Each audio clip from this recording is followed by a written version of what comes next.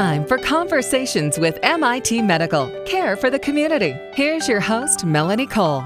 Welcome to Conversations with MIT Medical. I'm Melanie Cole, and today we're discussing group therapy at MIT Medical Student Mental Health and Counseling Services. Joining me is Dr. Sejal Patel. She's a psychologist at MIT Medical Student Mental Health and Counseling Services. Dr. Patel, it's a pleasure to have you join us today, and what a great topic. Tell us a little bit about group therapy, and how is the group process different from individual therapy sessions? How does that all work? Yeah, so group therapy, it's a special form of therapy in which a small number of students, if we're working in a college counseling center, get together under the guidance of a professionally trained therapist to help themselves and to help one another around a special topic, theme, or issue that either they're all struggling with or that one member is struggling with. So group therapy's been around for a pretty long time. Tell us a little bit about how this came about at MIT Medical and how have been the responses? That's an interesting question. It's been a process of actually recognizing group therapy as therapy, and there's actually a governing entity called American Group Psychological Association that's really been at the front of making sure that group therapy is something that we offer, that college counseling centers offer, that individual providers offer, that's elevated to the same level as individual therapy, because there are a lot of benefits to receiving therapy through the group format. And in terms of MIT's history, I've only been there for about 5 years. And since I started, I have been running groups. I'm currently the group coordinator. So I can speak to the time that I've been there, that groups have been offered concurrently with individual therapy since I've been there. And we have many different types of groups as well. What a great program. So tell us about the different types of groups. Tell us about support, process, skills groups, and what do all these different groups do? Starting with process groups, when we think of group therapy, we often think of the process group, which is a space where individuals come to really work on change or changing something in their life. And in a process group, there's more attention being paid to the way that individuals show up in that space and how they interact with other people. And so if you're working on changing the way you relate to people or working on social skills development or interpersonal skills and issues that you've had, that might come to life and play out in the group. And that's something that the group facilitator would facilitate around recognizing those patterns and changing them. And there's generally a little bit more of a deeper dive. People go deeper into their issues in a process group. So it's much more, it has more elements of what might be happening in an individual therapy session. And so we have a few process groups at MIT Medical, but the majority of our groups are actually support and skills-based groups. So support group is essentially what it sounds like. It's a space where people come together to really receive support and to support one another. And the focus might not necessarily be on change, but just feeling like you're being held and understood and your issues are being recognized and you're able to hear other people's perspectives on how they maybe handle similar situations that they're in. And then skills-based groups often have a little bit more of a didactic component to it. So many of our skills-based groups, now that we're going online, have a PowerPoint, have homework, have readings that might be associated with them. And the goal there is really to learn a specific skill and to practice that skill in between the group sessions. How cool is that? And I imagine that they're so helpful. Tell us what people end up getting out of the group experience. How have been the responses and what have you seen for MIT Medical community? I came into this role only about a year and a half ago. We didn't really have an official group coordinator before I stepped into this role. So one of my goals is to really make it known just the benefits of group and why group is effective and all the reasons why people end up joining a group and staying in a group. Because I feel like there's still a lot of either misinformation out there or fears around group. But essentially, I think it can provide benefits and opportunities for healing that individual therapy can't. Or that if you try a group, it can enhance so many things, like the way that you interact with people, first of all. It's a space where you have a collective community. You know, you're getting the experience of having like a cohort of people who have similar experiences. And also, like, you meet with this group weekly, generally speaking. And so it's a consistent space of support. And it can just decrease feelings of isolation, help with managing depression and anxiety in a way that might be very different than just tackling it with one therapist in individual therapy. I use the word exponential sort of benefits to the group process. And there's also a lot that people learn just in terms of supporting each other, providing feedback for each other. There's a lot more room and a lot more ideas, a lot more perspectives to be kind of generated and discussed in that group space that you may not get when you're just working with one provider. Well, Dr. Patel, you mentioned some reservations or fears. What are some of those that you hear about joining group therapy? Are people afraid they're going to be judged? How does that work? And how do you help people to overcome those hesitations and to join the group? So I think this is a collective effort, right, on all of our parts at the Counseling Center. And the two main things that I hear consistently are, I don't know if my problem is big enough or important enough or relevant enough for the group. So there's already a fear of not being able to relate to other group members and all the ways in which people might discount their experiences and feel like it's not appropriate for the group space or they're not going to be understood. So there's reservations around, am I going to feel connected or are people going to feel connected to me?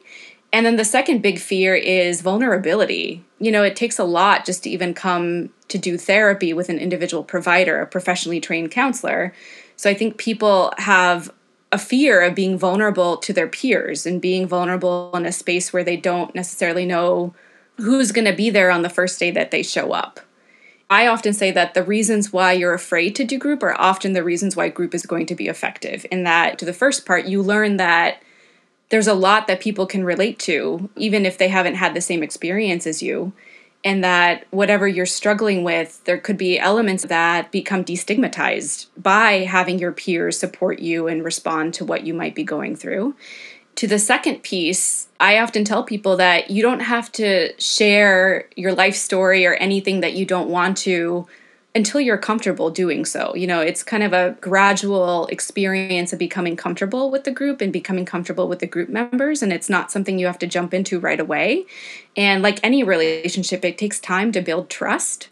And so I think once you feel like you have that rapport with group members, you can gradually share more and more. But it's definitely not a process where you're expected to share more than you're comfortable doing so at any given point. Those are such great points and really great reasons for looking into group therapy. And why do you feel right now, during this pandemic, that this is a really good option, especially right now for people that are looking for ways to deal with anxiety and stress and everything in these unprecedented times? There's a lot of unknowns that that all of us, right, are sitting with going into this academic year. And one thing that I think is going to be missing for a lot of students is just that those everyday interactions you have with your friends and your peers and all the people that you interact with on campus. And even for the students that are on campus, there's going to be restrictions in terms of how people come together or connect. And I think some of those connections are really vital and important for college students in addition to the academic work that they're doing. And so group could be a really great way to get that experience of connecting with peers and connecting with peers who may be going through something similar and who are also struggling with social isolation or feeling like they're not getting enough time with a group of their peers to really come together and just talk about things that are affecting their lives. I feel like it could be a really great source of support for students who are looking to connect with a group. Well, then tell us, as we're getting ready to wrap up here, what commitment is required for groups at Student Mental Health and Counseling Services? And if you join a group, do you have to keep going? What if you need to miss a session? Give us some of the specifics. And what if someone wants to start a group, but then they don't really want to stay in it? Give us some specifics about the groups themselves. Sure. So I think this answer will depend on what type of group it is. So for many of our process groups, where I think it takes a lot more time to feel or understand the benefits of being in a process space where there isn't necessarily like a target theme or a target skill that we go over each week. In those groups, I typically ask students to try the group for a couple weeks, whether that's 3, 4, 5 weeks. Feel out how you're feeling each week and be in contact with the group leader in terms of what you feel like your reservations are, what you're feeling when you're in that space, and determine whether or not it's working for you after a couple weeks.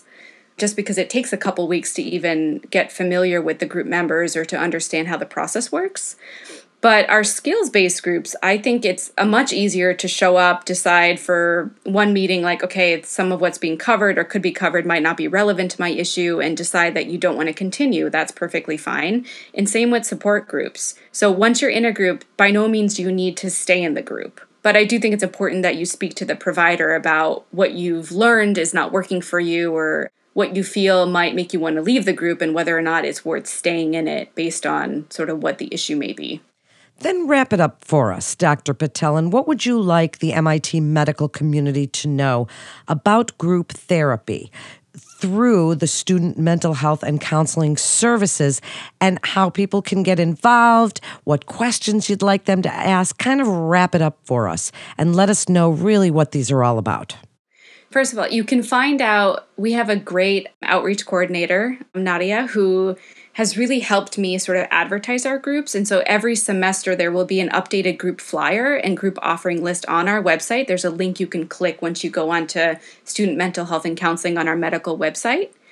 And what I really want people in medical and the broader MIT community to know is that groups work. It's a really effective way to get support, to hear other people's perspectives, and can really accelerate the healing process and decrease feelings of isolation. So I'm hoping that our group offerings are elevated to the same level as individual therapy is over time.